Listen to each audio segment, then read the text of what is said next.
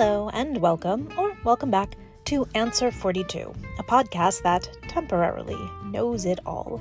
In this, my 42nd year of being alive, I've decided to harness all of the innate wisdom that I must now possess, albeit temporarily, and take stock of everything that I now know.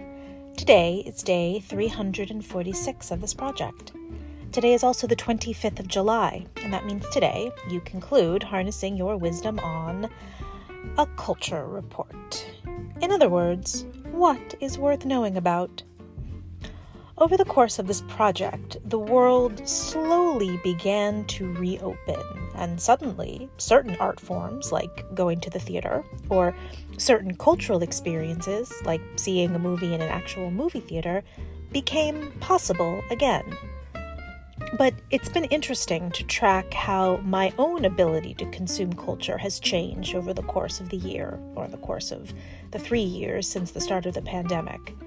Have I mentioned that much? There was a pandemic. There still is a pandemic. Essentially, what I need from the culture, from arts and culture, changed or fluctuated. And so did the way I would consume culture, or the culture, or art and culture. Sometimes I would savor it, and sometimes I would mindlessly devour it, and sometimes it would be something in between. There was something exciting about television shows that relied on the old model of dropping one new episode a week so that you, the watcher, were forced to savor it and build anticipation for the next episode. Come to think of it, most of the shows that had an impact on me at least, followed this model. So I guess, culturally speaking, there is something to be said for actively fighting binging content, or being forced to actively fight binging content.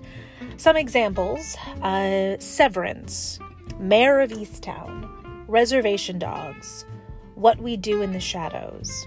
All great TV that's worth knowing about and talking about.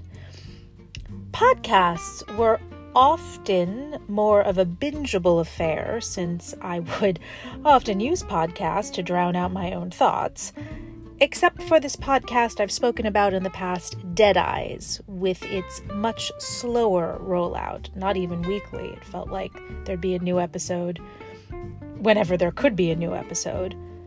And I guess that made the payoff of Dead Eyes, since I assume it's over, well, it made it so satisfying. So, ongoing lessons about one's relationship to satisfying culture. I could go on and remember all of the various things I saw this past year that made an impact. But I don't think that's the point. The point is that you are never that far away from a piece of culture or a piece of art that may completely change your perspective, at least temporarily, or, make you feel seen. And maybe it will be something that just opened, or just got published, or just dropped, or all the other verbs that are associated with culture entering the world. Or maybe it's not new at all, but just new to you. To that end, last night I learned that a film that is, at least for me, completely worth knowing about is a French movie from 1986, Eric Rohmer's The Green Ray. After watching it, I wasn't sure I had gone through my entire life since 1986, without seeing it, and that strikes me as a sign of good art and good culture. And I was so glad that someone had recommended it to me. So I suppose my wisdom and, my hope with sharing culture at all, with making recommendations as I have here, is that maybe I will introduce somebody to something that is exactly what they need right now, or right then. This is not to say I have any idea what anybody else ever needs, but perhaps at best I have a suspicion of enjoyment. And that is always worth reporting on. Tomorrow is the 26th, where you conclude your harnessing your wisdom on memory in general, how it works. In other words, what is the coolest thing about the brain? Thank you for witnessing my 42nd year. Bye now.